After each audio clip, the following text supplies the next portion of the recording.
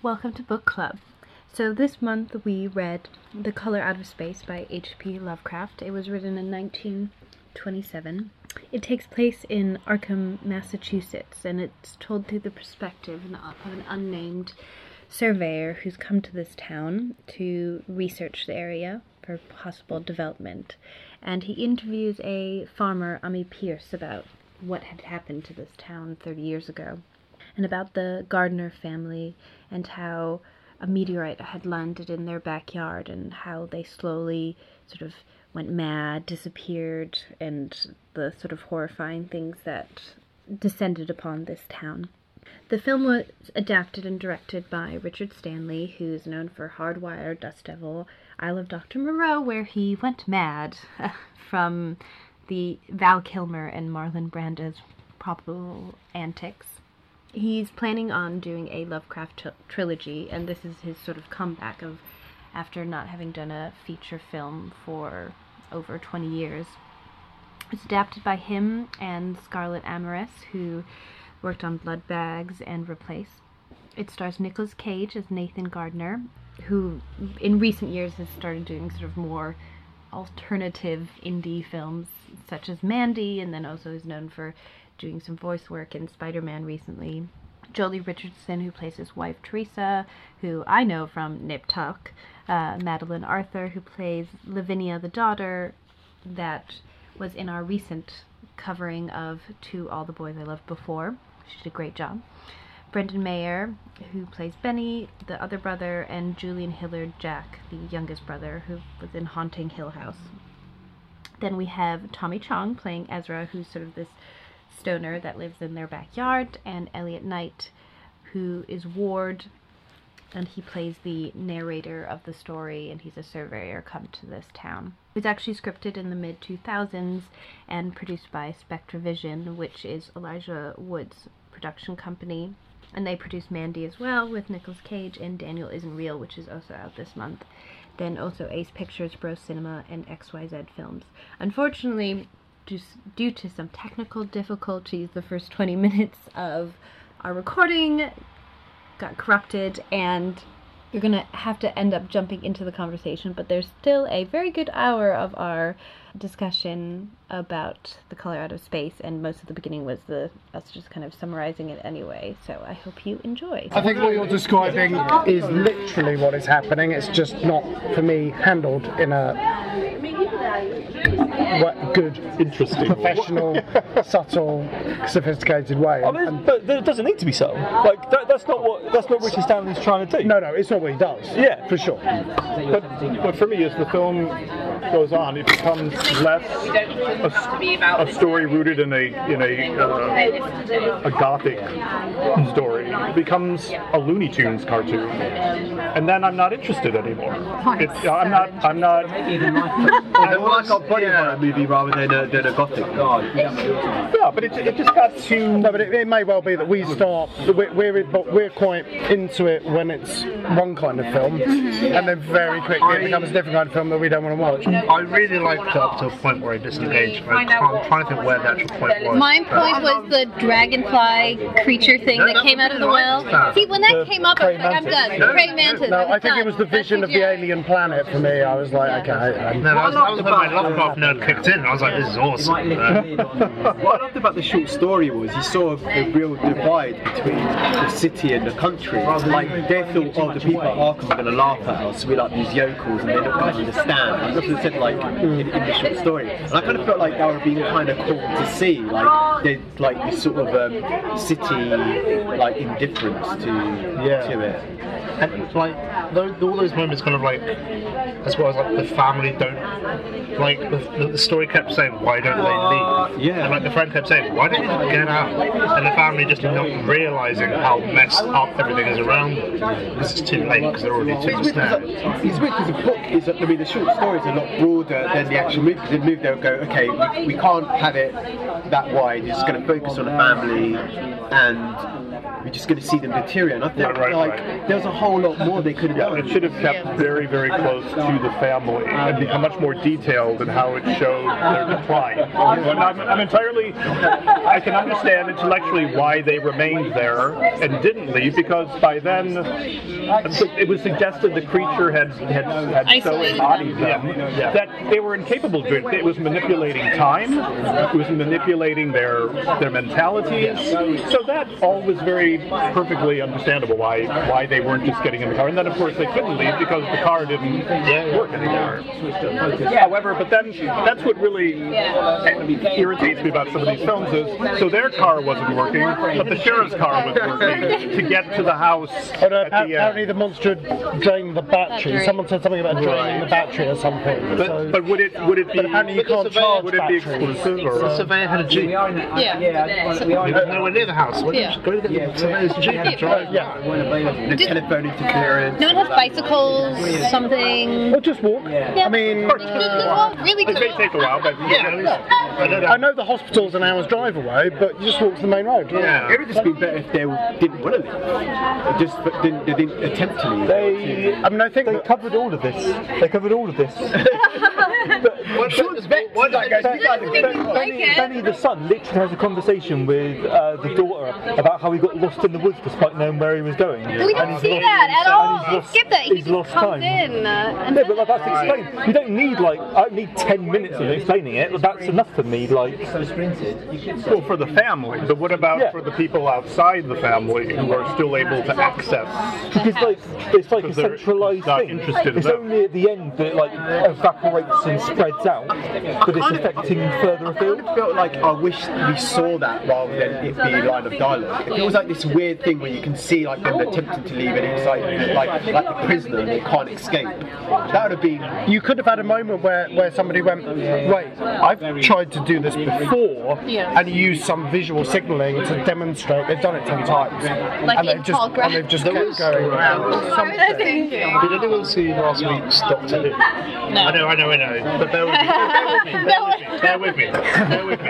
They're in a house, they can't get out. They try and get out. Every time they walk through the door, they come in from the other door. Yeah, they could have done cannot that. leave the house. They could have done something cute like that, and that really would have you walk into the forest, and then you walk back into the house. But again, it kind of feels like a lot of the stuff that we're describing is just a very different film from what Richard Stanley does. Yeah, exactly. I think they're just very full-on hardware, Tetsuo body horror stuff. Yeah. That's just a different movie. I think we just missed what it could have been because that fits with our sensibilities. I'm with just a more lo-fi approach. More psychological horror. Psychological, because I think he had assembled some good performers who would have been able to give me all of that without having to see these explicit.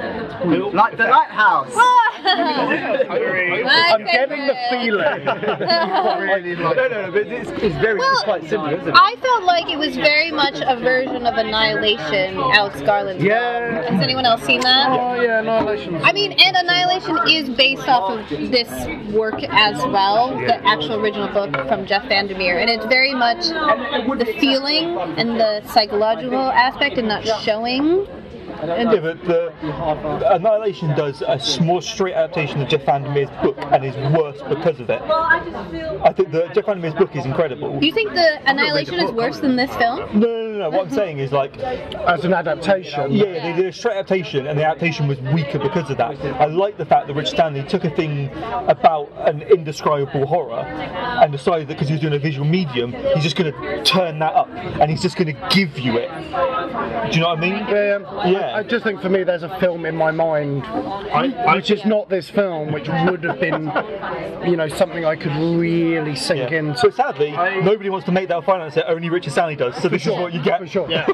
although I would love to see a Nicolas Cage movie where the progression is really slow till it goes crazy. Mandy sort of does that a little more.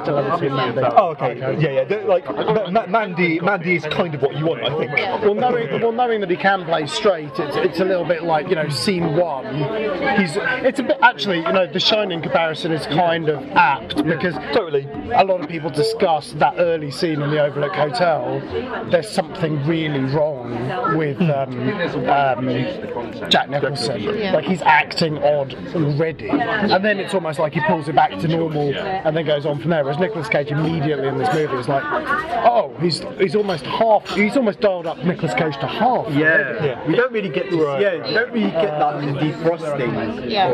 You really do get the Nicolas Cage dial kind of slowly. Oh, sure. And he gets up to 11 right near the end. Full Cage by the end. Full Cage. But again, I think that's the character almost, because again, it's meant to be this guy who's come back to his family and he doesn't want to do. He doesn't want to be this farmer. You can tell he's resentful to his wife that she's bringing in the money. There was quite. I didn't see that at all. He loved his wife. I'm not usually someone who wants a lot of exposition, but I didn't quite get enough of their situation. Like there were a couple of very quick notes about his drinking and her cancer and stockbroking. What's made them move back into this old family house? Yeah. And buy. I think it's because of her health, maybe I was like a minute or two more. I feel like, and I almost dread saying this sentence. Bear with me. Attention. M. Night Shyamalan at his peak, like Sixth Sense and Night Shyamalan could have done a really good job with this. The kid was exactly like that when he was talking to the whale. Like good Shyamalan, like Signs Shyamalan See, I could have done a really good job. And just on the well. Why was it suddenly essential he got in the well? Well, because the character in the book as well, the boys go in the well. Oh no, but all of a sudden they're on the way out, they're terrified, they can't Oh yeah, he get hears out. the barking of and the he's like, dog. I've got to go in the well. Do not go in the well. You've been in the bar. What are you thinking is going to be in the well? But like, The aliens compelling. that was exactly what I was explaining to myself. Yeah, it's all that. The barking of the dog following. So did we actually find out what happened to the dog? Because I really liked the dog. The dog was a great actor. You never get to invest in the dog. The dog always The dog was such a good actor. It's a tool. It's just like a tool to move the story. The way the dog was looking and making little Oh, and then quizzical when expressions. he kissed the little boy and then he runs off. I thought it was a shame. I've no idea whether it's saying it, but I thought when Cage went in to take out the alpacas, that the dog was going to be part of it. Yeah. Like the dog, the horse, the alpacas, the whole thing was going to be this amalgamation of flesh. But can I also reference? That's the thing why it didn't hit me, because when I saw that stuff I was like, this is the thing. Yeah, can I also reference John Carpenter's sorry. the masterpiece? But then you think like after you see that, you're like, I'm not scared because I've seen this. You know, like at least if it was a bit atmospheric, it could have Wait, who's been the more director of original. the thing again? Yeah. John Carpenter. Yeah, because this is very like Richard Stanley and John Carpenter. They're in the same like family. Oh. No? Did you just use John Carpenter and Richard Stanley in the same sentence? Can I throw another John Carpenter reference? Because I thought a John Carpenter movie that was pretty similar to the actual short story was The Fog, because you only see I the like fog. The Fog. You only I see really the like you don't The Fog. see, well, you see the silhouettes of the people, but hardly not. Yeah, like there is it's more of the fog, and I thought that he should have leaned to the fog rather than the thing. Because you see it when they're driving the fog and when they're trying to enter into the farm, you just see this purple haze. Because in the fog, you never actually see what's scary about it. Yeah. No, I think this is the sort of difference of opinion. Yeah. The stuff that works for me personally is where the monster is always around the corner, Yeah. and it's the imagination and the fear and tension. That's what I enjoy. Once I've seen the monster, I'm like, Whereas you obviously are enjoying the experience of having the thing, and you know. But for me, the body horror aspects in the thing, still to this day, are absolutely thrilling. Yeah. And this was the days before CGI, so they were all pretty much in camera. Did the scene when the mum and the son are on the sofa and the son's face is pressed up against the sofa and he can't really breathe? Like that scene really worked for me. Like did that do nothing for you? That's not effects. That's real, apparently. Like practical practical effects. Yeah. Do you know what I was thinking of at that point? Sam Raimi's Evil Dead 2. Yeah. Because that's what happens when you get to that kind of body horror. Dead by Dawn. But I think that scene would have been more powerful for me if there had been more build-up to it, and more build-up with her and her own body deteriorating, and more than just the mention at the start I like of the daughter. But I did think it was that was effective Yeah. in a way that then the monster in the attic and the barn for me wasn't. Well, for me, I have to say, the most effective thing in it was when she cut her fingers off. Oh yeah, and you're seeing the character. That was, to me, very visceral. Yeah. And having the young boy walking in there as well, that really And the fact that she's not even really that aware that she's cut off dinner's ready and like they're gone. fingers. Like, Yeah. oh my god. Was there a noise-based element as well that sort of got lost quite early? Early on, didn't they spend quite a lot of time hearing noise Yeah. in a kind of spooky way, and it just sort of stopped? Well, the daughter continues that. She's always got like headphones in. She's trying to like block something out constantly. And they kind of like kneel over in pain because they're hearing something. That's And how I it's making her sick, or is that her bulimia? But the sound mix is really quite painful. I thought it was a good film. I think it's just interesting to talk about the choices that they're like. You've got the 30-page story and the choices you make. It's an odd way to go, I think. Yeah. But for me personally, you've got your source material is very clearly working off the holes, the stuff that it's not saying. There's It's an interesting choice to fill in. a 2010 German film based on it that's in black and white. Oh, this is like the 7th adaptation of it. Which is really interesting. That's an interesting way of doing it, because then you're not putting the colour in at all. Right. Yeah. So you're going to have to find another way. It is all about Describe what the colour is. Yeah. Because it's- but it's indescribable, so that's okay. Yeah. I think it's the one strength it has over the book is that the book tells you what's happening with the family. It tells you in the past tense what happened to them through a third person, Yeah. giving a recount to Yeah. the storyteller. Whereas this, you actually see what's happening with the family, which I think is one strength it has. And they're not the central characters in the short story, are they? It's like they're like, oh, this is an aside of what happened to them. Right. No, We're busy in a lab with our beakers. Yeah. We've got much more. But it's all about the beakers. Yeah, that's what I thought. I was going like, there's a lot of like experiments in this. But I think you're back in the days when it's like science.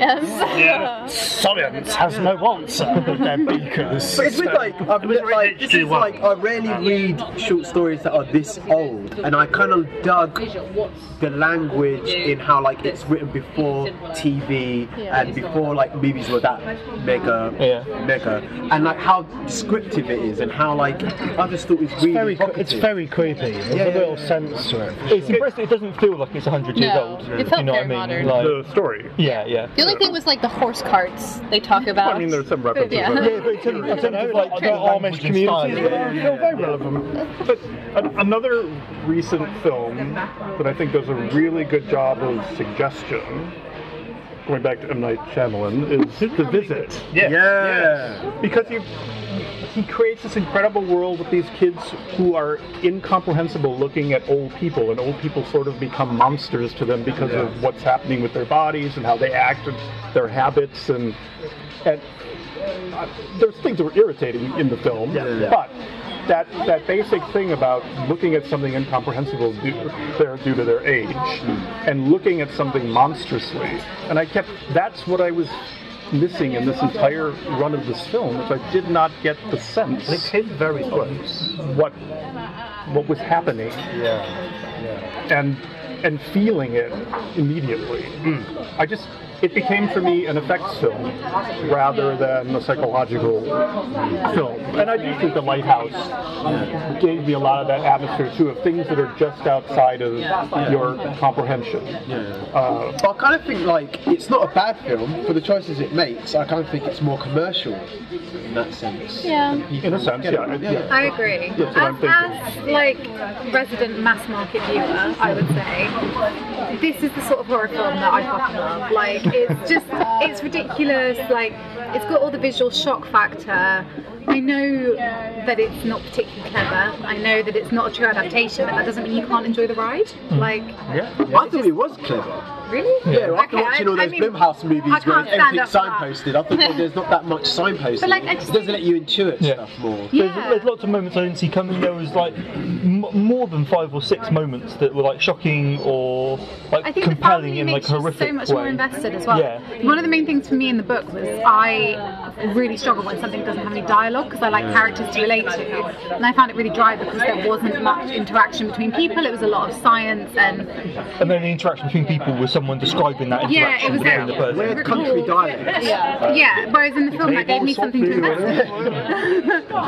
But I feel from the opening passages of the short story, I knew that land. I had this idea of what it looked like, and he has incredible description of it. And unfortunately, the few establishing shots in the film didn't give me that same sense. I really, really wanted to see that great scene of the trees moving without there being any wind. I thought the house had like a real presence though, in the movie. Like it had this weird, almost like it's Close Encounters vibe. It looked like a spacecraft when the lights were on the outside of that kind of wide shot of the house was like a really impactful I do image. love the opening shot and the last shot. I think were beautifully done of when you're walking through the trees as the entrance, and then you get to see her doing her wicked sort of thing. Reminded me of the beginning of Labyrinth. Okay. She's like doing the thing, like doing a magical thing, and then she goes home, and it's all the same thing. Like she's doing this weird with a labyrinth. Amazing. She's in her costume. David Bowie rocks up. She's in her costume and she's play acting this thing, and then she runs home, and it's like that. I thought it's a similar thing. Like I want to know about the town. I don't want to know about this. You know, this sort of weird girl growing up in a rural, country community would have been. But like, I'm Wicca, not this other thing. But there were a lot of things that were that were continually then taking you out of it. I wish the film had just stayed with them and not introduced subplots about mayor with development plans and being underhanded, which was never really developed. And then it never went anywhere. I don't know what the purpose of the Tommy Tong. Nice touch about the witch. Just to add Lovecraft nerd moment here. The book that she gets the spells from is the Necronomicon. I saw that in her bed. Which I was like, which I have read, and which people shouldn't adapt because bad things. Really should not adapt that one. The weird thing about the Cheech and Chong guy, he was like dressed like he was a Hindu guru. And then he was Native American. The makeup, like the thing that is so true. Like from Shiva type thing. But you know, like foreigners, weird religions, drug users. That's exactly what I was going to say. Like, it was like lifestyles. I really liked the last scene with him, where it's just his voice. That worked really well. His corpse, and it's the echo of his life recording about the alien. They walked us out.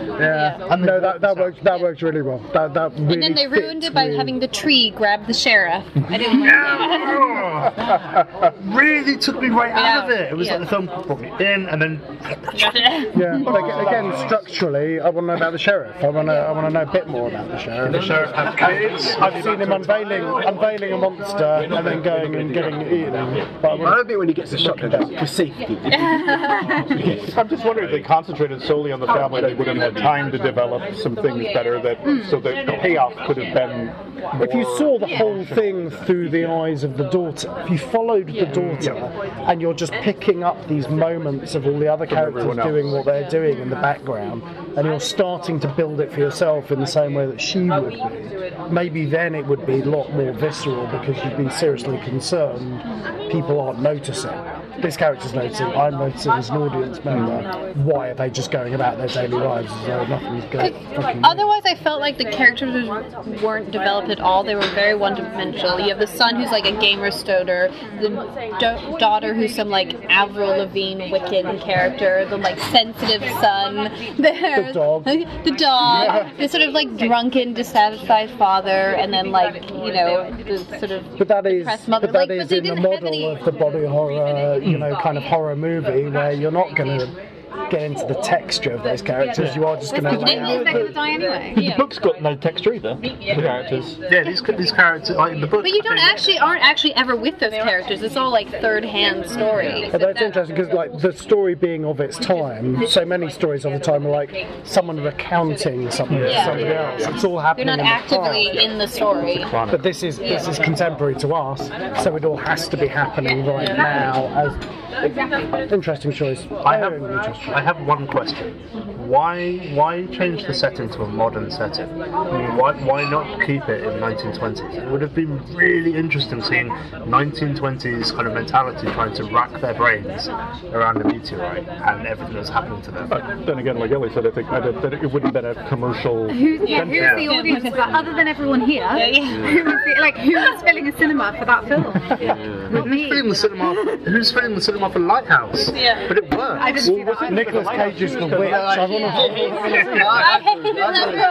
But what was interesting about The Lighthouse is that could have been contemporary or it could have been period. I don't know what it was. These people were so remote and living such remote lives that it could have belonged to another age or it could just be someone. Defoe's face is amazing in that movie, you know, it's like a visual effect in itself. I think it lends itself to the question you were asking, why do they have the whole storyline about the freshwater pond that they want to develop, which is in the book as well. There's this surveyor that wants to build this sort of waterway.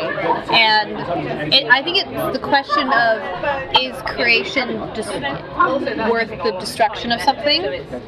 And the good that comes out of destroying one thing to make something better for this community. And it's like the thing of it's the same thing in Annihilation, you know, this alien thing coming in that's sort of destroying but creating something new at the same time.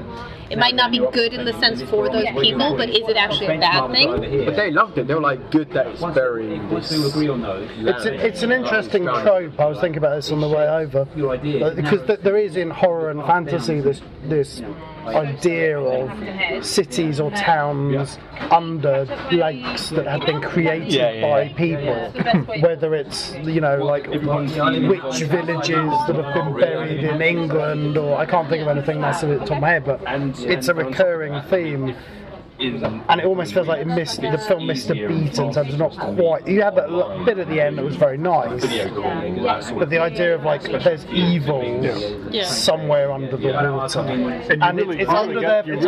Trafalgar Square is a plague pit. I mean, Trafalgar Square is a plague pit. Yes, it is. I mean, there's the evil lurking under, like, you didn't know that? It's literally, but it's like the evil lurking underneath. Coronavirus. There's something like hardcore. I mean, it's literally like just bodies underneath there.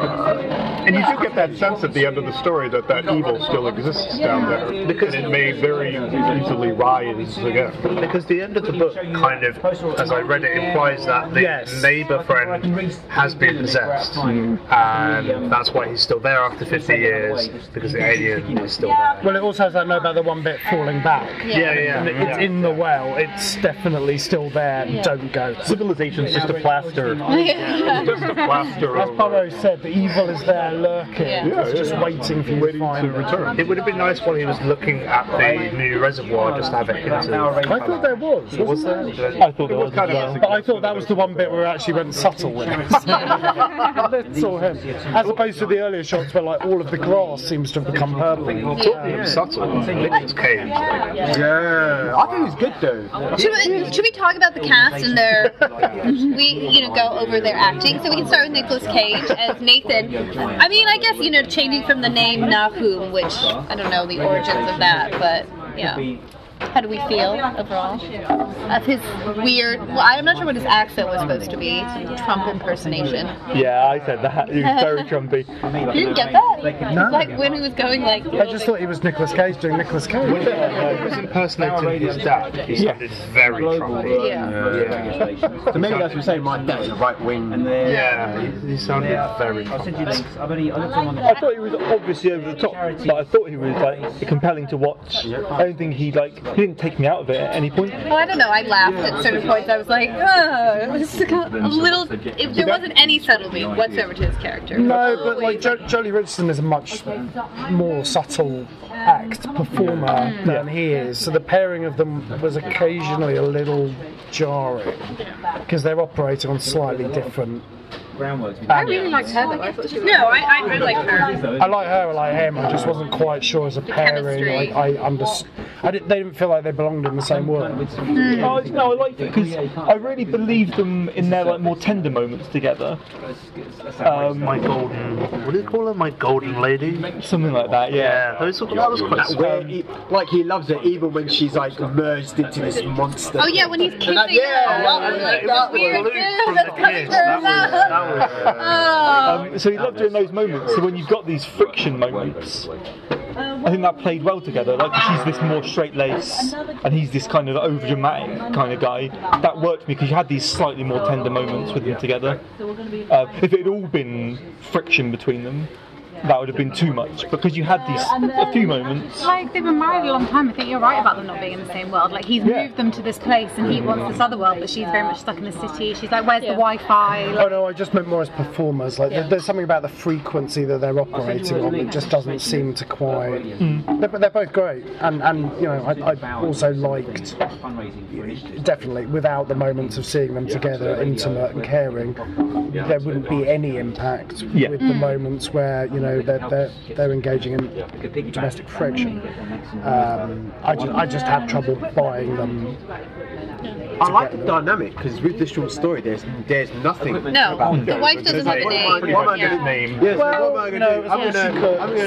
that's fine. She can just I'm stay going to create a relationship that matches the theme of the thing. So I kind of think they. Neil might be able to. Yeah, no, I bought into their relationship. And then the children. I like the daughter. I thought she did a good job. I really liked her a lot. Yeah. I liked her hair. Great hair from the get-go. I didn't want to. Creepy little kid.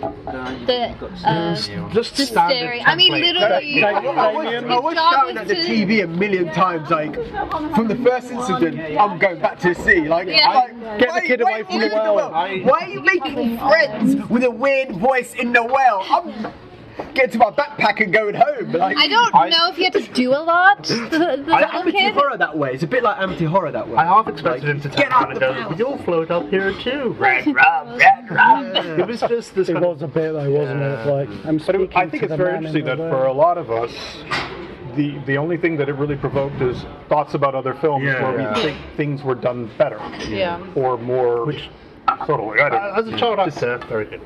I mean, in comparison to Jojo Rabbit, I'm not sure.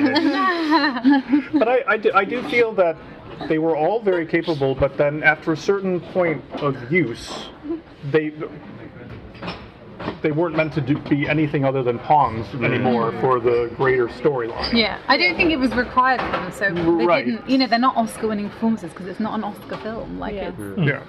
Tommy I thought Tong. he was good. I thought Benny was good. Oh, Benny. The older The boy. middle child, yeah. I thought Stoner. I liked him a lot. forgettable. He wasn't given a great deal to do. Yeah. But every scene he was in, I thought he was good. Like I really bought this character of this like bored kid who's doing drugs because he's bored essentially. Yeah. But like he kind of wants to help. Like he's doing the stuff for the alpacas for his dad, but his dad seems ungrateful.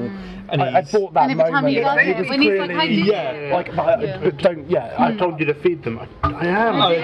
yeah. It did kind of bit remind me of the Lost Boys when they move to Miami, whatever, the family, and they're like, but it felt more believable with them. Like they were like, you know, not Wi-Fi, but the adjustment of how weird it is. But you didn't really get it with this film. Do you know what I mean? Not that much, no. I liked the daughter's progression because you open with her doing what seems like a lighter ritual to help her mum. She's like at the waterfront, like it's daytime, so this light thing. Very white witch. Yeah, Yeah, it was very white witch. but She's even wearing white, isn't she? Like yeah, a like long a dress. float Yeah. thing. But that's what I was alluding to earlier. I think there was more of a trajectory there that could have been explored. Oh, Yeah, well, she's definitely using black magic by the end. Yeah, but I thought there was enough of that. Like you see her like slowly breaking to the point where she falls back on this thing she's relied on for help in the past, but she's gone the other way with it to like the total extreme to combat this unknowable entity. I just wanted a bit more attention of her because she's doing quite a healing positive spell at the beginning, and the protection spell she does at the end is incredibly graphic. I had to warn my friend, because my friend was quite interested in this film. I had to say, just be aware. It's a very rough scene, which I think you might be triggered by. TW. Yeah, it was a trigger warning text. I will always give a trigger warning. But anyway, it was just that kind of progression from quite soft white magic to that. I just wanted a little bit more like blood. No, I don't want to use blood. No, that's not right. Yeah, a little more of a dilemma. And then like the knife shaking a little bit. Because they never seemed to fight the entity. They kind of just gave in a lot of time. There was no resistance, really, I felt. From But I wonder if that's the point though, that they can't fight it, because what she's doing is a protection spell. She's not trying to fight it. She's just trying to like calm its effect on her. If that makes sense. The interesting things like what is your definition of a good adaptation? Like in a sense, like I think it's a good film. Like I don't think it's a bad film. And in a sense, like is the definition of a good adaptation in a sense like you don't need to read the original source, you can just watch the film. Or do you think you would have enjoyed, like, do you think if you hadn't read the book, would you have enjoyed the film more? I saw that movie, recent adaptation of Emma, yeah, and I prefer Clueless, and Clueless is nothing like that. Clueless is not... pitched Clueless as this month. No one was in. But in a sense, that is not faithful at all. I mean, like, that is like complete, you know, but it's more, but I feel like I don't want to, I don't feel like I don't need to read the book. I don't feel like... I'm happy just to watch Clueless. Is that the sign of a successful adaptation? That's what I'm trying. Yeah, that's what I'm trying. Entirely stands on its own 2 feet. You don't need to go to the source material. That's what I'm but I think also capturing the essence of what is the source material as well. It doesn't need to be the story, but you're capturing what feeling the story emotes. What do you? Because I mean, this doesn't feel. This feels to me like it's. Well, that's why it doesn't work for me. It feels very successful for some people. But for me, it's not, because I keep thinking about the source material and I keep thinking, but it could have been. But then that's because you liked the source material. Like I didn't like the source material, so for me it was no loss. It a little bit reminds me of True Grit, because with this one, it was like, okay, we're going to make a movie, so we want to hook people in emotionally, so we're going to center on a family, and then you're going to feel it. Whereas like the short story is more like from afar, and it's like a record. And the Coen brothers did that with True Grit, because it was like the whole narration, it keeps you at a distance, whereas like the original put you in, so it's sort of like, do you want that distance? I don't know, I kind of feel like the movie gave you the movie version where you're actually the family, you're not this narrator from the sidelines with his beakers. You're in. I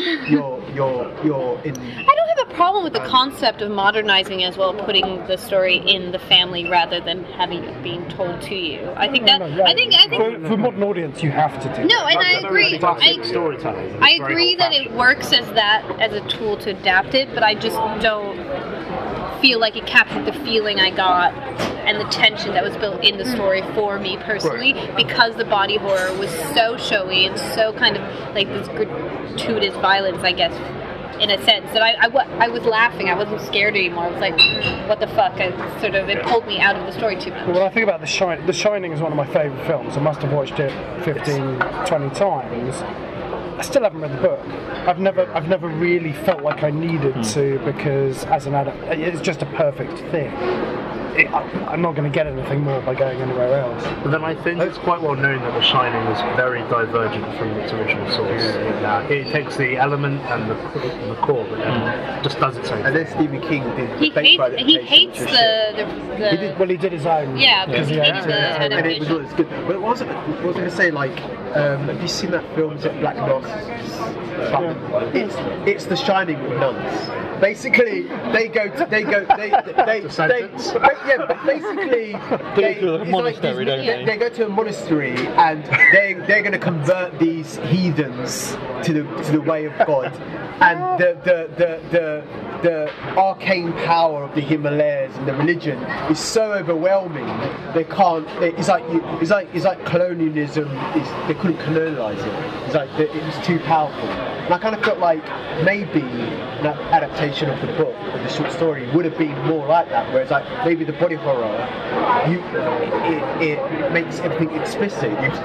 It's horror, here's horror, right? Here's something creepy, whereas like the real horror is like what is suggested and what is like, I think there's abstract. But there's definite reasons why I've been racking my brains, but I don't think there's been a highly successful Lovecraft adaptation. He's very exactly that. It's all off the page, and film is not that medium. Yeah, all of the reviews I've read of this movie say that.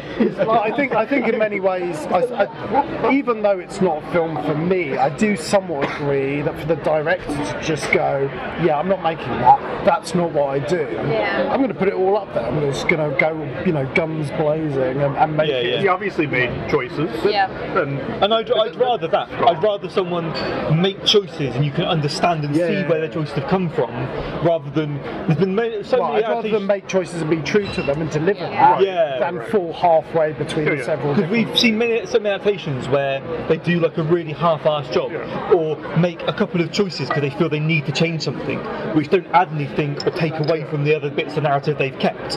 Whereas this at least felt like he's taken this source material and taken the bits that he likes from it or needs from it, and has tried to make that into a visual medium that works to his aesthetics and his kind of wheelhouse and skill set, and that's what he wants to give you. Because like, he could have tried to do a straight adaptation, but that's not the kind of filmmaker or screenwriter I think Richard Stanley is. That's not what the whole thing is. It's Richard Stanley, Nicolas Cage. Exactly. I mean, if you did a truly straight adaptation of this, it would be two men having a conversation in a cabin. Which could be amazing. It's like story time, guys. Have you seen Inside Number 9? Like stories at the You could see campfire. Inside Number 9 doing like a 25-minute episode of this, then doing the source material incredibly well. But I think you almost want the constraints. Richard Stanley had no constraints, so went to his kind of favoured grounds. I think you hit the nail to the head. Like, he made a Richard Stanley film. I kind of feel like he didn't try to, because he's doing like Lovecraft. Is Lovecraft now considered literature? Lovecraft, yes. Like, you know, like he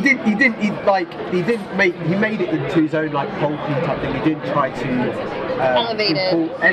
He didn't do like a Greta Gerwig. But it reminded me of the closest book club I can think of is A Prayer Before Dawn, in comparison to this, where they've taken the source material and made a radically different adaptation, but like you can see the DNA of it still. I think, but they've made it work for a visual medium. I think Beale Street they did. That was closer in terms of beats of the story. That I felt like that was like in terms of they upped the kind of visual kind of luster of it for the screen, but in terms of the beat of the story.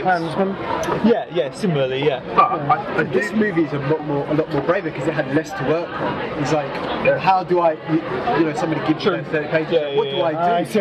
I'm not sure I agree with less to work on. I think it's all there. From a movie sense, like how am I going to make a mainstream audience connect? Different. I think there is a lot in the short story. There's a full narrative structure and kind of all the characters are developed. For me, anyway, I feel like there's a lot. I could make an amazing movie that 5 people would watch. It would also make a really good play. You could just have a play around the family and just that slowly going into madness, and that could be really good. That could be really fun. I liked the movie, and I've spoken about that. But like, there's still lots of things you could have done differently with the film, which would have been either maybe not better, but more interesting, or an interesting take on the source material. Like loads of stuff. But it's interesting when we start talking about films, we have to talk about the commerciality. We have to talk about where the money's coming from. We have to. It's very much like you have to talk about like for the visual medium. Like, what's the point of making it? But the Nicolas Cage, Richard Stanley package. Yeah, because all of a sudden it's not like, because this short story is H.P. Lovecraft's vision, whereas this is Richard Stanley's vision seen through the prism of Nicolas Cage and like a 2020 audience expectations and like expectations on him from his previous work. Like, it's all of these things have gone into it. Like that short story hasn't surprised anyone at the time who've read H.P. Lovecraft. They know exactly what they're fucking getting from another H.P. Lovecraft short story. Do you know what I mean? Because I've read one last month. Exactly. Last week in another magazine and a book thing. I think for me, it didn't exceed my expectations. It was exactly what I thought it was going to be, given the elements that were in place. So I saw Nicolas Cage give a Nicolas Cage performance. I saw Tommy Chung used as a shortcut to a hippie kind of consciousness. And I saw Richard Stanley do his substandard effects. Yeah, it does it well, I suppose, but it just It's an expensive film. Gives you How much did it cost? Well, according to this, it's saying 12 million, Yeah.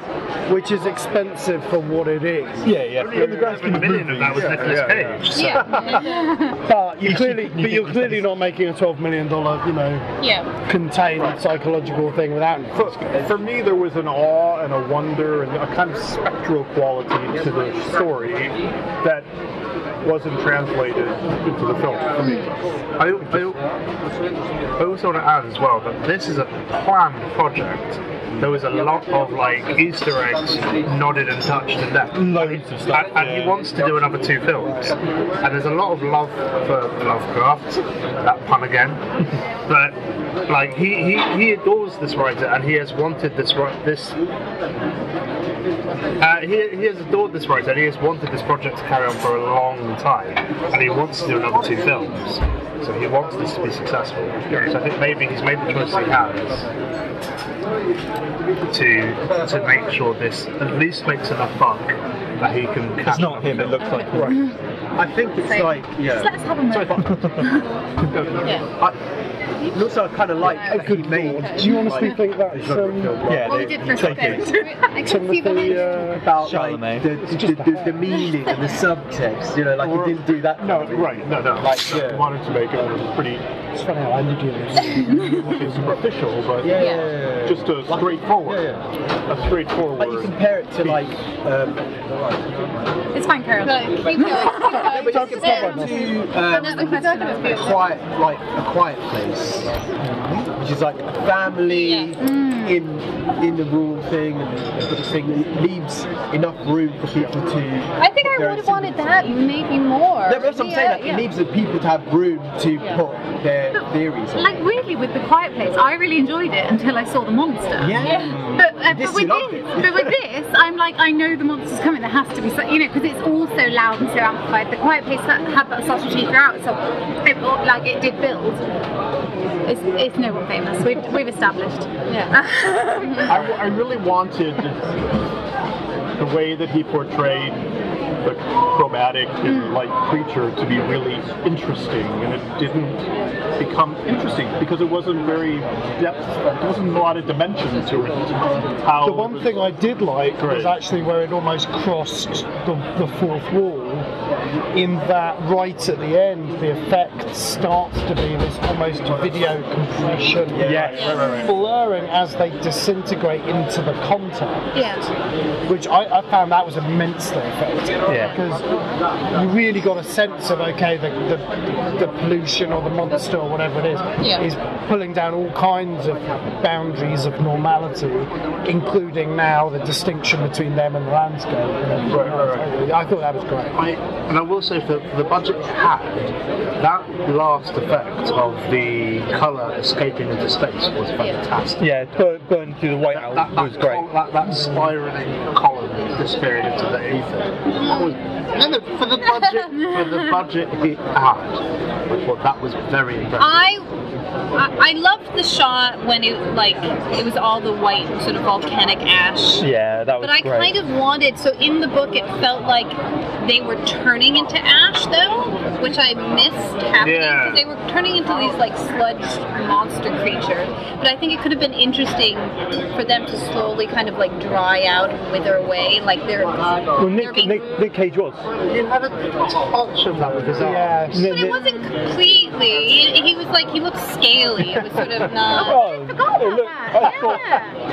I've seen dry heels, mate. That's someone drying out. But the fact that this daughter and then the mother and the son turned into a spider and. I kind of read it as radiation poisoning. When I was reading the book, it felt the way they were decaying was like radiation poisoning. Well, that's why I find the end so freaky. It's like it's in the water supply. Right. Yeah. Now it's going to be everywhere. Yeah. Like when he was drinking the whiskey or whatever, bourbon. You see the colour in the ice water more, because they said in the story they continued to drink the water, and it would have been really interesting to see them continually. Yeah. There was this line I copied from the actual sort of story, which I thought was really weird, when he goes, no one will ever know what was aboard that night, and though blasphemy from beyond had not no, the Bastion from Beyond had not so far hurt any human with an unweakened mind.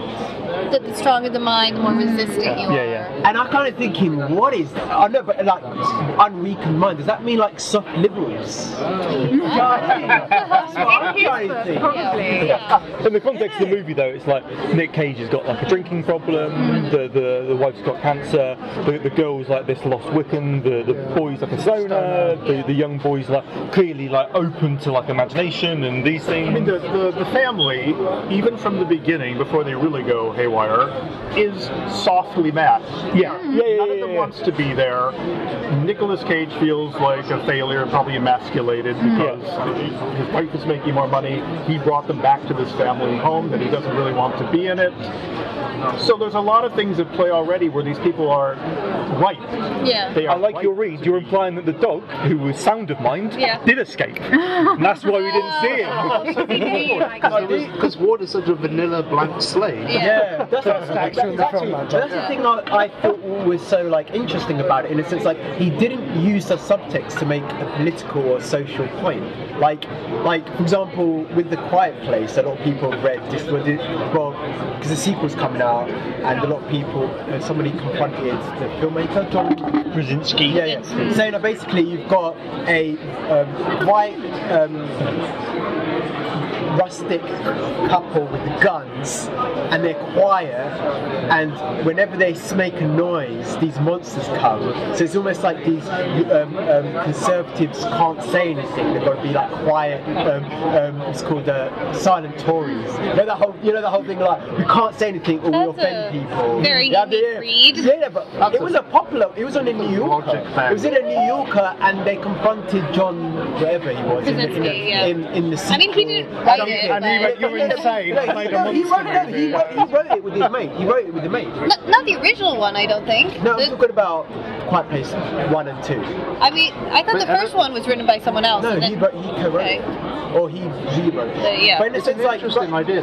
Yeah, it's an interesting idea, but like he didn't like look at it and go, Lovecraft, and go, I'm going to lean into like these foreigners coming in, or the populism, or anything like that. He said, I'm just going to make a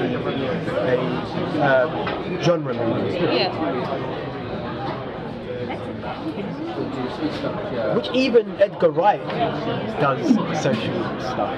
And it would have been very easy to layer in social commentary into this. It would not have been hard. And you said if Ward's like this blank character with like, well, I mean, there is a reading of it where he returns to his family estate, but they've been so polluted by their time in the liberal city that their minds are therefore weakened, so that when the foreigner comes, the foreigner starts dissolving all of the things that they take for granted. Because it only starts when the ward comes into the house, the family.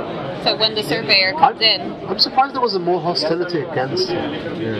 But it's set nowadays, so it's different. He's so milk-toasted. But that's the thing, I feel so weird that there's going to be a series of it, because aren't all Lovecraft stories the same? Yeah. Broadly. Like the same, like... Everyone dies. I sort of think my number 3, people are like, oh no, not that survey. Any other survey. I mean, certain characters survive the same tropes of they go, they see something old and it freaks them out, and they're like, oh. Don't go in the attic or the basement and you'll be okay. Don't read anything, don't eat anything, don't look in the mirror, don't go in the attic, don't in the basement. Certainly don't read anything out loud. I mean, he did die broken, miserable, so... Good. Yeah. But so much of what we take for granted in terms of fantasy genre I do like it. originates. Oh, completely. I mean, he invented cosmic horror, and most of our probably favorite fantasy authors based their work from him. But then you go, isn't the Book of Revelations cosmic horror? You read all that crazy shit. Oh, yeah. Like, someone was on some... I'd watched the Richard Stanley version of that. Richard Stanley's Revelations of St. John. That would be a good And I think there is something crucial about Lovecraft that does resonate, because there are so many RPGs, board games, art games. Yeah, and I think that has caused this kind of growing drive for this kind There's a TV series coming out called Lovecraft Lovecraft County, which is based off a book. And that's all about the Terrible Is that like the Stephen King? It's J.J. Abrams Yeah. and Jordan Peele. Yeah. And it's all leaning into the race. That's a really Yeah. interesting. And that sounds Jordan really Peele's a interesting, and really that's based interesting off film, of the Lovecraft world. And there was a video game recently as well, set in the Lovecraft universe. I mean, no one's ever. Has anyone ever done Cthulhu? Really? I mean, in terms of what? as a like. Personally, no. No, I mean, Cartman tried. But I mean, I feel like. No, they've tried. how much- There was like a Portmanteau Toro. movie a while ago. There was like a 4-story movie. They tried to do. Del Toro wanted to do the Mountains of Madness. Yeah, I don't think Prometheus was a bit like that. I was watching Prometheus, I was like, that's a bit. But that's what I mean. That's what I mean. So many of these elements have found. I mean, the their lighthouse. way. That was sort of a Cthulhu character above the. So The lighthouse. What is this lighthouse? I feel like we haven't mentioned. the same director. This podcast is sponsored by Lighthouse. Now it's cinema. Inside the lighthouse would be great. I also feel like Cabin in the Woods was quite Lovecraftian as well. The fact that I mean, all this stuff is based off of his work. It's very influential. Obviously, I haven't seen it, but. a lot of other artists. there's the giant tentacle monster at the end that wakes up and destroys the world. Yeah. The Cabin in the Woods is It's like part of an ancient race of ancient ones. Okay. That's what I mean. But the Cabin in the Woods is doing essentially Wikipedia horror tropes and references. It and is Shady. glorious. I know it is. That's the point, though, isn't it? No, that's what I mean. That's the I'm point. very much here for Cabin in the Woods. Yeah, no, me too. What did I see recently? There's like ancient ones in it. I wish I lived in the parallel universe where Guillermo del Toro's Mountains of Madness actually happened. Well, he says it's still going to happen. He's still talking Did about it. anyone come across what his two other Lovecrafts he wants to do are? There was a mention of it, so I don't think it's in my notes. Well, after this film, Yeah. they're going to do the Dunwich horror, yeah, that's right. which is another. I haven't read it in a very long time, but the film could be very good. It could be good. Well, Charles Dexter Ward was the Lovecraft Almost came. that was written right before this. That could be an interesting one. Somebody said there's a TV show. This is different from what I was thinking. Somebody said there was a TV show that's very Lovecraftian. There's ships stuck in the ice in the Antarctic. It's called The Terror. Oh, I've heard about that. Yeah. Which apparently is very because think about the Mountains of Madness. It's also Yeah. in the Arctic and. I just want Cthulhu. That's all But I it want. can't be too I think expensive. Cthulhu would be well up for that. Actually, if you ask nicely, it will come. I will buy Cthulhu a drink. Yeah, and- but I feel like with like the cost of superhero films and where special effects are, someone can do a Cthulhu movie. It just Cthulhu's still such a minority appeal. But it's such a cult. no, I Like, think people know what it is. Like, as A bit like shaking her head at me. I feel like people recognise the word Cthulhu or Cthulhu more than they recognise the word Lovecraft. I suspect a lot of people recognise it but haven't actually engaged with the material, so they're not fully. But you know, but again, it's that weird, nasty, dark stuff that you can't quite see with tentacles. The problem now is like it's a plushie as well. So it's been like declawed somewhat. I do have the pop vinyl. There we go. Unless you remix it. Yeah. Well, so for this film, was it 12 million budget? Well, I mean that's one source. Another source It has was it less. very so. slick for 12 million dollars. That isn't a lot of money for what these actors probably cost. For movies. And I don't know, did they Budgets make go. it back? Let me find out. No, I don't think so. I think they will. They They made half a million. Well, domestic gross was 750. Yeah. But that doesn't mean that the filmmakers didn't make it back because it won't be linked to the box office. Yeah. Right. And just like whatever streaming deal they get, if it goes on Netflix or Amazon or whatever. I'm surprised it It did. will end up on Netflix, and That'll people pay will for- flick through, and you'll come across it, and you'll be oh, this looks alright, honey. Yeah, like Nicolas Cage. I mean, because Mandy like was a surprise success, I think, for it, and the same production company. So But according to IMDb, Mandy did shit. did he? Yeah. Yeah, it didn't really make much. Oh, but Mandy sold like hot. Prince Charles. Yeah. loved Mandy it. was the hot film that market. Yeah. They made money. But according to IMDb, budget was 6 million, gross was 1. Yeah, but they made serious money. It must be like internationally, right? Because you sell the movie to the distributors pay for it, then the distributors. Yeah, I suppose, yeah, So that's the true. two are entirely divorced. Yeah, true. Yeah. So I'm I surprised. know because we almost worked on it. We turned it down and we've regretted it. interest, We've regretted it ever since. So the question is, the central question is, will you go see the other two films if they are actually made? I would see them on Netflix. Yeah, I think I wouldn't exchange money. I want to go to the theater. I'm glad I watched this at home. I wish I saw it in the cinema. Yeah, I kind of do as well. I think this is like it's a visual feast. It might have been. Yeah. I think the sound mix would have literally driven me insane in a cinema. That's the point. You're supposed to go crazy. No, I know, Uncut Gem, but it was sound. Oh, it was very Uncut Gems, the soundtrack as well. That like 80s synth. Yeah. with So awful- there's an amazing I hate it. Lovecraft Ex version Machina. of Scrabble, and basically you lose sanity points as the game goes on. After a certain point, you've lost so much sanity, you can just make up words. Yeah. Because you have no more sanity. You can just garble nonsense. I think that would have been me by the end of this movie in the cinema. Gibbering away. I'd be interested to see if the sort of stylistically, if he kind of threads that through for the next two, if he gets the money to do the next two films. This is the only Lovecraft I've ever read. Okay, really? Yeah. So I'd be really interested to see Stanley's movies first, and then read. Do you want to read more Have you seen Lovecraft? his other movies? Richard Stanley's, yeah. Okay. I would recommend more Lovecraft in your life. I'm surprised. I generally I'm recommend surprised- more Lovecraft. Yeah. Yeah. I'm surprised David Lynch hasn't made one. That was, You'd be great. I'm surprised he hasn't done any. Peter I feel like they're in Greenaway. competition though. Yeah. I feel like that Cronenberg it's not. Lovecraft. He'll make his own. I don't want to make Cronenberg or Lynch could do an amazing Lovecraft. Would he be able to do something? Do you think he would get the money though to do just wants Lovecraft? He doesn't care. He's doing anything. But I don't think he makes up his own. He was always Yeah, essentially doesn't- making porn. I don't think Even he when was wants with to the main- adapt yeah, someone sophisticated else's work. porn, He'd yeah. rather write his Dear own. Mr. Because some people don't do adaptations though; they're not interested. Yeah, I think. yeah. No, I he think. doesn't. Although a friend of mine has a long-standing thing, he says Transformers really missed a trick. It should have been David Cronenberg's Transformers. That would have been a movie worth watching. And I'm like, yes, actually now, that looks amazing. That'd be mad. He should have done X-Men. We're 'cause I saw off track. Scanners. I know, you Scan- kind of Scanners is basically an X-Men. Gone into this little Well, nerd black We're hole. amusing ourselves. we have missed a massive Lovecraft property that has been adapted and is very successful. The Reanimator. Oh, God, same that was- director. Same director. No, it isn't. No, it's not. But the Reanimator is a Lovecraft. Is it? Bro, it's the I think it is. Yeah, I think it is. he but yeah, did Lovecraft story. I don't know Yes. this. From Beyond. What is this? Lovecraft. I don't know The this. Reanimator is a scientist who brings back. Well, when did this? Is it a movie? It's an It 80s was cult. it was an 80s straight-to-video Reanimator is such a great horror. film. Yes, Yeah. I'm sure a So big good. success. Financially. I think it was. I think it was in those Has a cult terms. Okay. Straight to video in the 80s was kind of what you wanted. Yeah. The first one's genius. Video nasty. Yeah. The first one is genius. I don't know why they didn't do it earlier. I like that you did that and then spoke louder. I mean, this, in looking at reviews of this film, it has been very successful Yeah. in people's reception of it, even though it's not for me because I don't like that type of horror. I'm more. It's had good reviews. Yes, Yeah. and it was like I Very, think very this positive. side of the table we're more interested in the psychological aspect, where Did it there make is. you di- appreciate A lot the of the Lighthouse story. No. A lot of the story. well, of yes, that- maybe.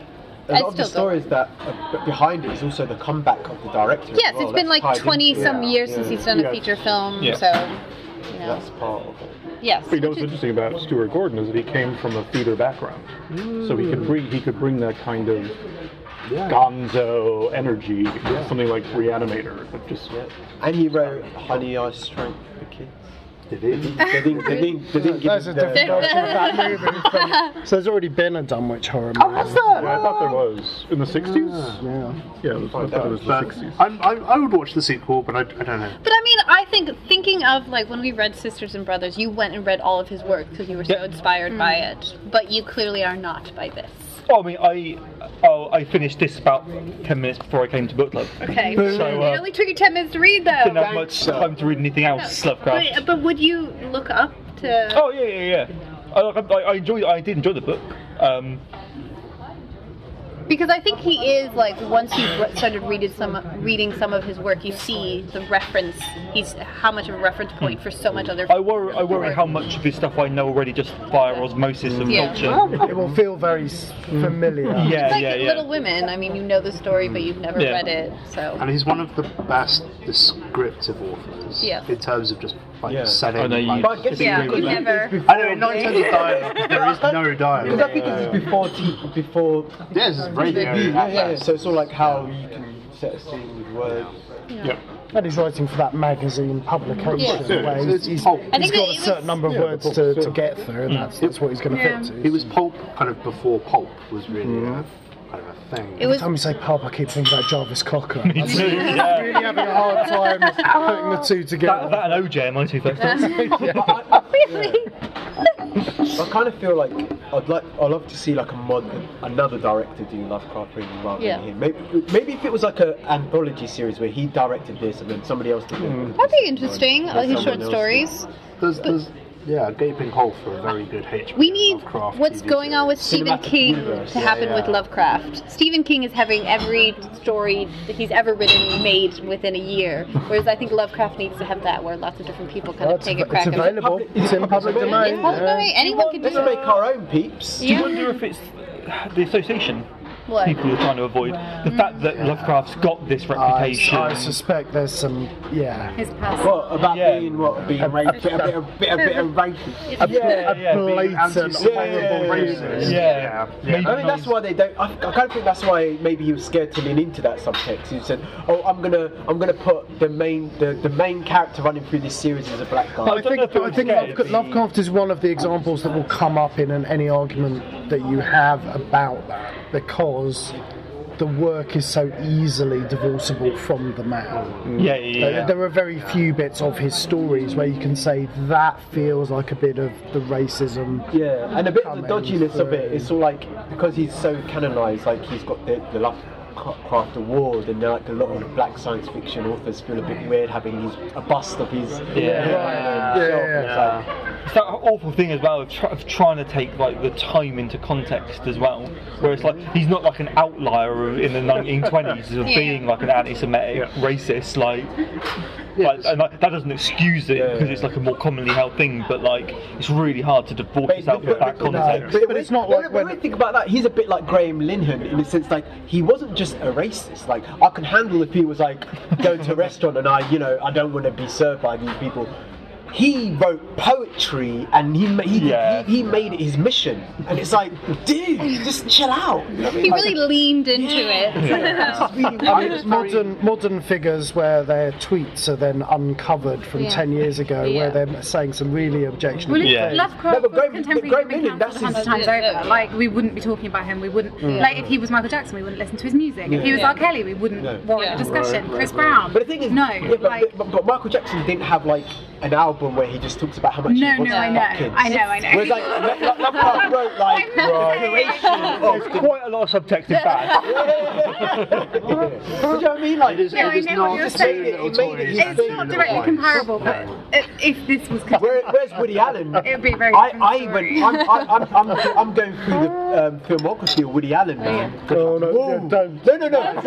There's this scene. There's this really weird scene in Stardust Memories, right, where he comes home from a date with Charlotte Rampling, and they've just visited his parents, and they're having a tiff, like a lover's argument, and she's talking about like, you've been sitting there flirting with my cousin. He goes, no, I wasn't. She's 14. Leave her alone. And I'm like going,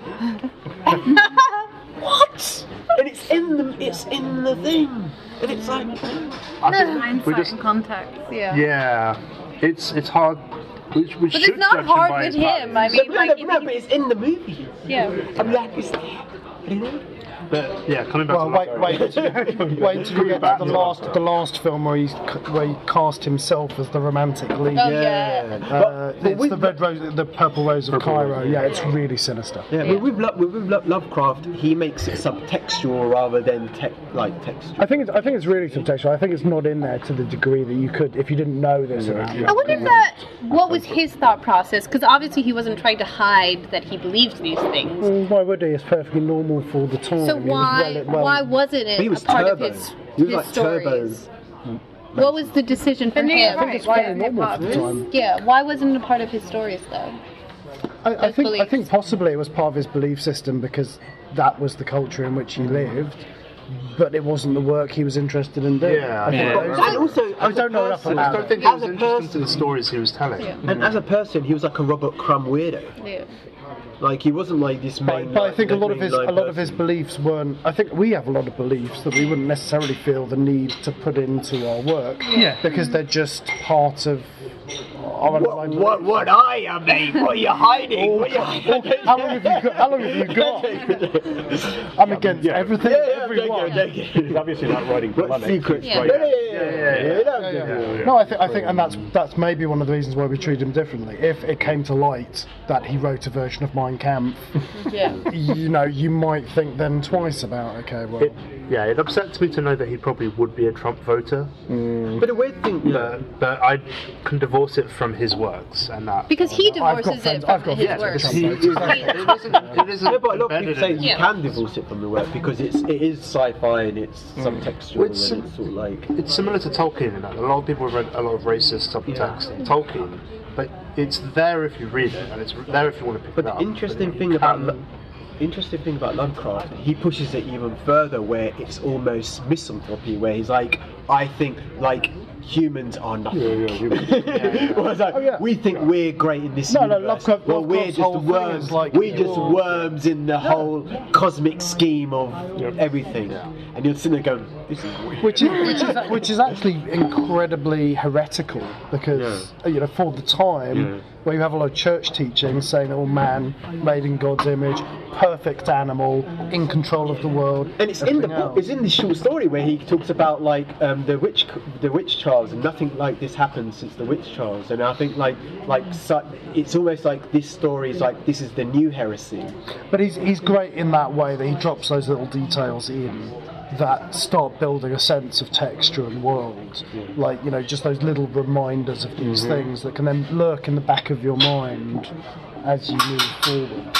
And he's also quite counter to the kind of American kind of exceptionalism that we're not masters of our world, we're not masters of this universe, we're not like even the most competent species, like we are ignorant fools in the cosmic kind of nothingness. Yeah. And I think that's so brave of like pushing out and be like, I'm not even going to write what's so scary about this. I'm just going to hint at it, and it's just like this thing that we can't. Yeah. The closest thing I've got to, I've read to it is like Philip K. Dick, where he talks about the mad.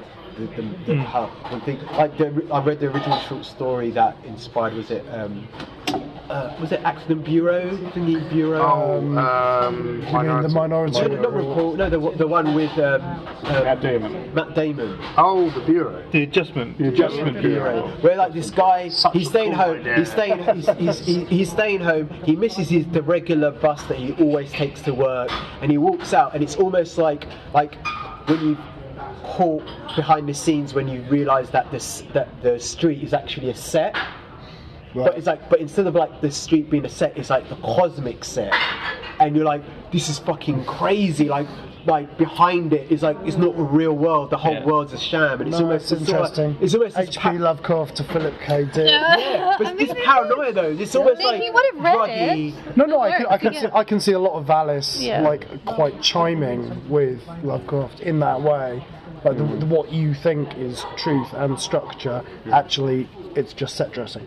Do you have any other notes that you wanted to reference? I think that was it. I think I was saying that's what the colour from outside does. Yeah. It sort of like destabilises everything. So you like to the point where I don't know Well, it's where exactly that, and that it can't be described because it's outside your experience, because there is so much that is outside your experience, and you don't realise that. You think all colours are describable, but actually, this is outside the spectrum of what you know. You can see it, but you don't know what it is. And that's why it can bend the laws of reality to its own doing. And I thought it was very ambitious of him to try to find a new way to portray an alien. That was the whole thing. But, wasn't it? but an odd colour. Going back to your notes about colour, purple is often mystical, magical, whereas like a yellow, for example, is more disease and unstable and I mean, you kind of think of almost like a miasma or kind of an infection or like a decay. You can think of like a green or kind of like But I think it's about that kind of allure. I think because the form is meant to be drawing them in despite themselves. I kept thinking of Uncut Gems again when he's looking into the gem and seeing the colours of the. You haven't seen it? Oh, you haven't seen it yet? Oh, you're gonna love it. You're gonna love it, mate. Some of us are unemployed, Nora. And, Some of us have to go to work. You're gonna love it, mate. Seriously, I can't wait for Sean's interpretation. Tom's seen it. I made the mistake of watching it with John, poor John, on Valentine's Day. I'm never gonna forgive him. you are romantic, Tom. I had no idea. I had a friend who took his wife to see Irreversible on Valentine's. No way. I mean, honestly, he was telling me the story, and I was like, why? He was like, she's a cinephile. I thought she'd enjoy it. I was like, that's maybe where that particular scene, somebody got up and left, like in the middle, just leaving in the middle of the cinema. I was like, this is disgusting. And I walked out, and I'm like, you have to know. I paid almost £20 to watch this. So I might as well stay. You work in film, Tom. Can you arrange next year for us to put on like a bill on Valentine's Day of the worst Valentine's Day movies? What's that got to do with it? Yeah, exactly. What we're gonna call it. We should have. Well, I should have shown him "Won't You Be My Neighbor" or something. Yes. I feel like we're going off topic. Okay. Any more points or anything, or shall we? Rose and Thorns. So, favourite bit, least favourite bit. Yes, of either book / film, we go around and every. Yes. Rose and Thorn is what she calls it. So, favourite bit of the book, favourite the bit rose of the film? and then the thorn. Or either or, like favourite bit overall, least favourite bit overall, book and film.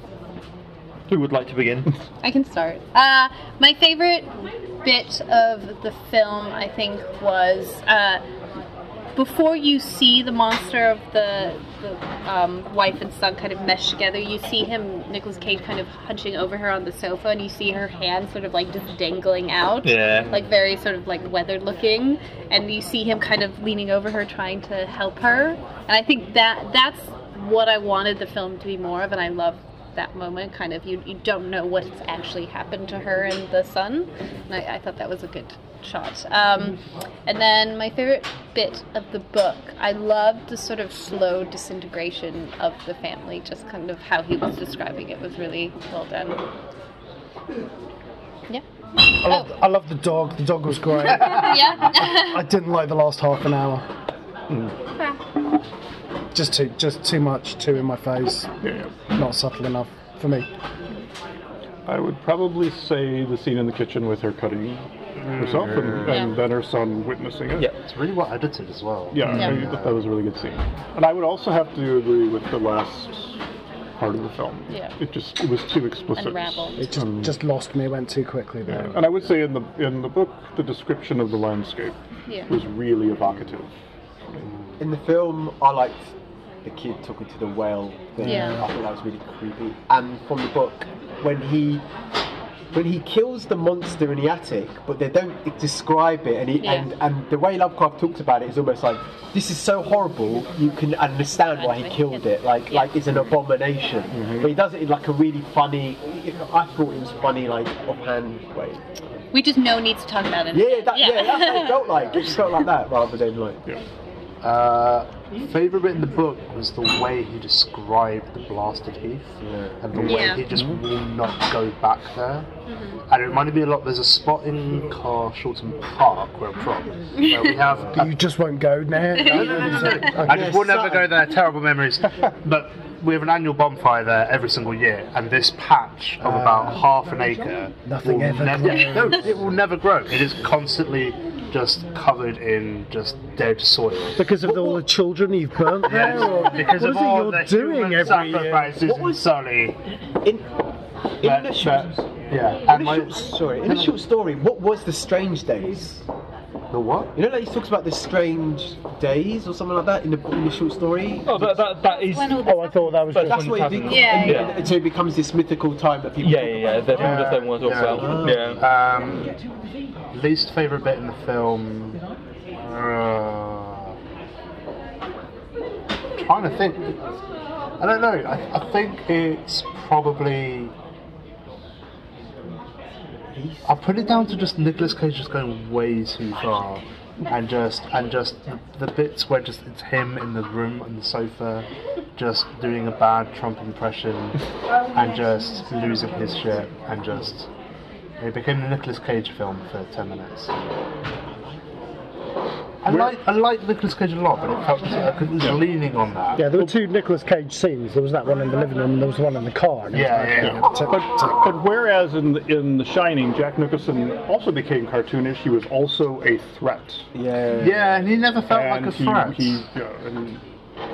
There was an edge to it that Wendy, sweetheart, yes, love of my life. Exactly what I was about to reference. That line in The Shining where he goes, Wendy, sweetheart, love of my life, when he's just manic. I'm not gonna hurt you. I'm just gonna bash your brain. You know, apparently that took over 200 takes. Kubrick's obsessive. Well, and he was on a personal mission to destroy Shelley Duvall. Yeah, you see those? He used that actress. Not very Me Too friendly. No. Yeah. There was just none of that. I just wanted a bit more threat from him, a bit more danger. Yeah, danger. Yeah. Okay. Sorry. I did like the film. On balance. For the book, I'm a real sucker for the conceit of the narrative, someone retelling you a story. I like that, especially for like a short story. I think that really works. Is it a validation thing, actually, now you say it like that? Is it? Well, like one person says to another person, therefore it's probably true, because it's someone telling somebody else. I don't know. In the movie, I really liked it's an early on scene when they're sitting down to have dinner before anything really goes wrong, and Nick Cage goes down to the wine cellar, and you can overhear them talking, and the mum's like, "How is it?" And they're like, "Not great." She's like, "I'll cook next time." This like little family drama moment. I didn't catch that. I thought was really sweet. Yeah.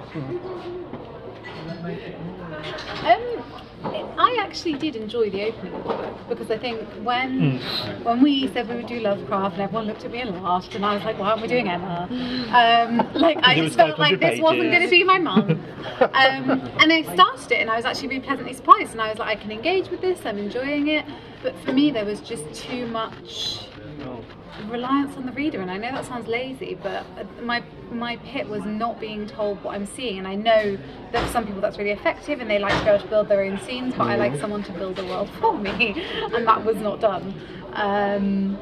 In the film, I don't know, I actually really enjoyed the daughter's conceit. I could have done with way more of that. And for me, one of the most shocking scenes was the one, I know you said trigger warning, but for me that was one of the most impactful scenes, because it's just so unflinching, I think. I'm not going to say that's my peak or my rose or whatever you call it. When she comes downstairs after it all, when she walks into the living room and gets no reaction because everyone else has already gone too far. Powerful, if nothing else. I think the dad just says, "What have you done, sweetie?" That's it. They get over it very fast. Because everything else is already too horrific. And it definitely wasn't perfect. There were some bits I didn't enjoy, and I think it does get ridiculous towards the end. But I think by that point I was just like, do you know what? We've gone this far. You're Let's on just the ride. see it It's through. okay. It's fine. Oh, and the hippie radio tape thing. Yeah, we can't forget about Chong. No, I really did love that bit. That was really, and the way they distorted. Because he was the only one who's actually dried out, because he was the sort of husk. That's what he should have been. Sorry. I think that was a very good discussion, guys. And then also sort of the new bit we've added is that we read through all the films that are coming out this month that are adaptations that potentially we could be seeing, but I think I've already picked out the ones, so sorry. So there's Escape from Pretoria, which is a prison escape film starring Daniel Radcliffe.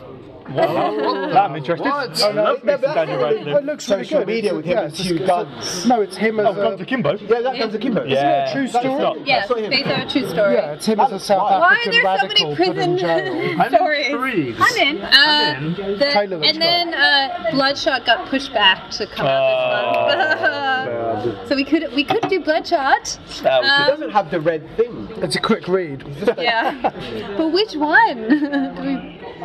You'd have to read The Oh original. no, I've never read Find that. like an essential kind of. Radioactive, which is based off a graphic novel. It's radioactive. It's about Marie Curie. It's directed by Marjane Satrapi as well. The Truth, which I don't really know what that's about, and then The Painted Bird, which is a World War II escape It's meant to be a very rough, story. Yeah. very, very Yeah. difficult film. Yeah.